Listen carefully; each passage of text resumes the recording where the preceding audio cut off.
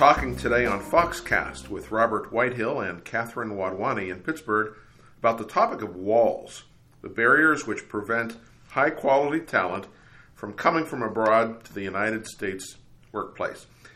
Bob recently published a guest column about this in the Pittsburgh Post-Gazette, and a number of Catherine's posts on the firm's popular Immigration View blog have been among the most read in the nation. Bob, Catherine, good morning. Good morning, Mark. Good morning. Bob, what do you foresee for the balance of 2018? Well, I see more of the same. This administration is building walls, preventing immigrants from coming to the United States, preventing immigrants from staying in the United States. Recently, USCIS announced a change in its mission statement. Its now principal focus is securing the homeland, not necessarily welcoming immigrants. There has been a travel ban. There has been a withdrawal of humanitarian benefits in regard to those people who have had temporary protective status. U.S. admissions of refugees are at record lows, notwithstanding the high number of refugees worldwide, and business immigration is similarly being affected. One of the things that we are doing here at Fox is we have added two qualified immigration partners, Kristen Schneck and Mark Harley, to try to address these issues directly with and for our clients.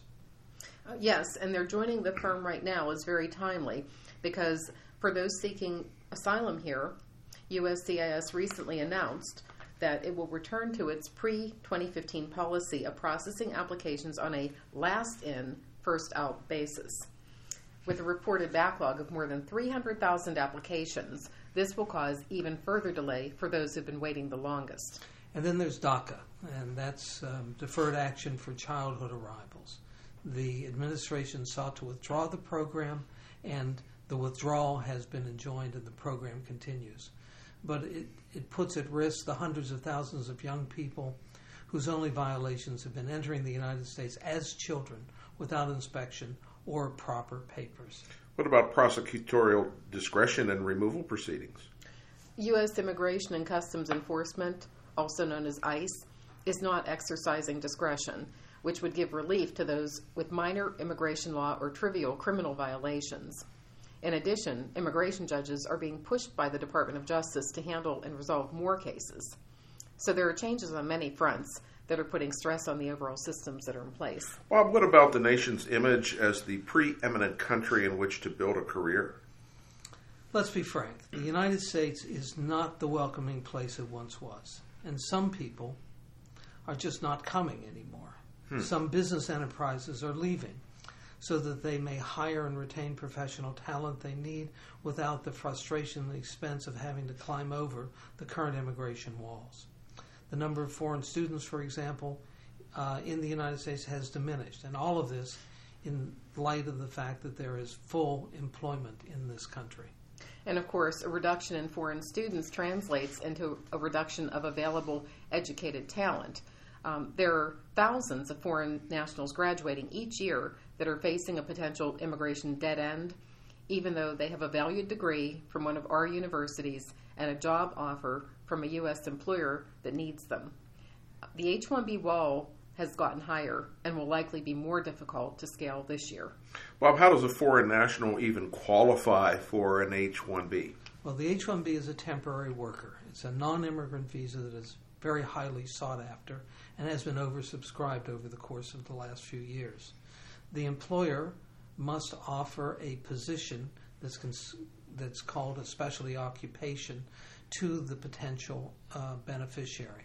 And that specialty occupation requires that the minimum requirements for the job includes a bachelor's degree or the equivalent. The employer, for its part, must have an employer-employee relationship with the beneficiary and must offer to pay and be able to pay the prevailing wage in an amount that has been determined by the U.S. Department of Labor. How's the federal government making an effort to make entry-level H-1Bs even more difficult to obtain? Well, one thing that they are doing, and there will probably be more strategies for this fiscal year, is that they have conflated specialty occupation with level 1 or entry-level wages. And so it is more difficult to obtain an H-1B and more documentation as to the requirements of the position is necessary. For example, one of my clients, a major university, was seeking an H-1B for a postdoctoral fellow. The USCIS required evidence that the person doing the work, requiring no less than a doctorate, was in a position requiring at least a bachelor's level education. Now, that's not a joke, but it seemed pretty funny at the time. But it cost the university time and money, and it cost the postdoc frustration as well as delay in his research efforts. And there are other examples. So for about 40% of the fiscal year 2018 H-1Bs were subjected to requests for evidence.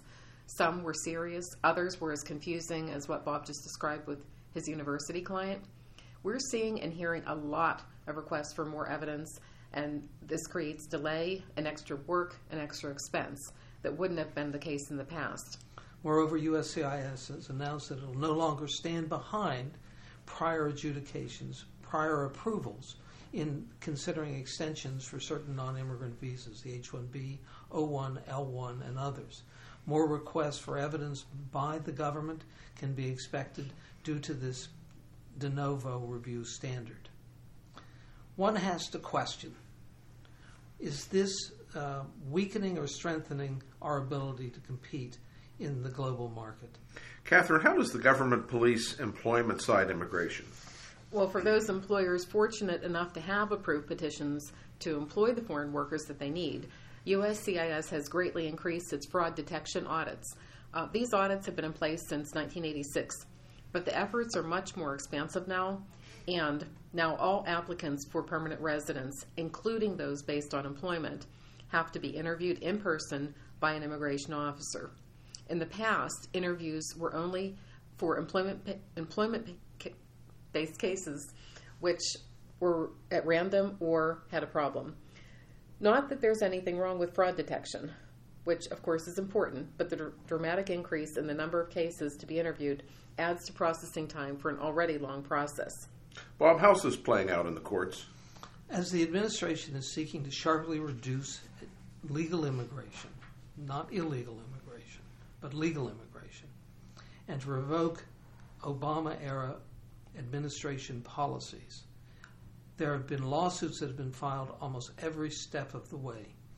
With every action by the administration to revoke or rescind or alter a benefit, there have been lawsuits that have been filed to protect the rights of immigrants.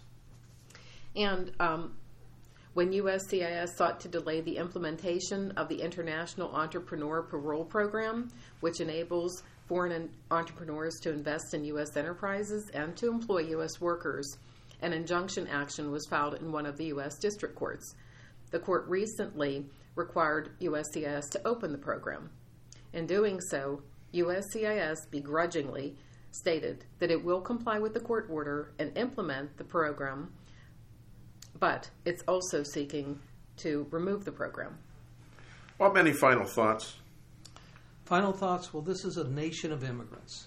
Always has been and hopefully always will be. On my desk there is a saying from Winston Churchill, never, never, never quit. We hopefully will continue to fight for the rights of immigrants to make their contribution and to continue to make their contribution to this nation. Well, thank you, Bob, and thank you, Catherine. Listeners, to confidentially discuss how the barriers to immigration might impact your organization, please contact Bob Whitehill at 412-394-5595 or at R. Whitehill, that's RWHITEHILL, at foxrothschild.com.